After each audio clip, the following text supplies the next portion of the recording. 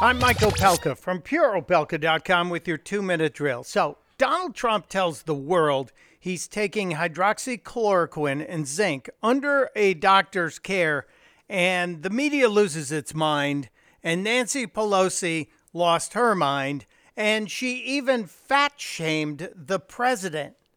This actually happened. He's our president, and I would rather he not be taking something that has not been approved by the scientists, especially in his age group and in his, shall we say, weight group, what is morbidly obese, they say. These Democrats are crazy. Nancy Pelosi, obsessed with the science, never mind the doctor, and the several doctors that deal with President Trump and the people in the White House every single day, the best doctors in the country, I'm told.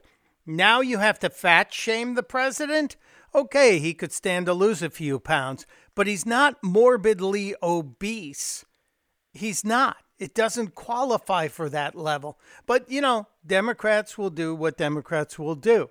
Speaking of Democrats, Joe Biden surfaced, came up to ground level at the BBN, the Biden Basement Network, and did a broadcast where he announced he's giving Donald Trump a nickname.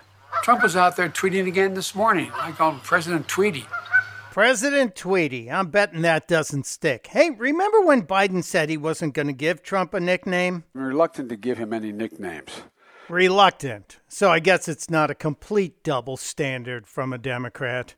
Testudo, my friends. Testudo. President Tweety. Come on.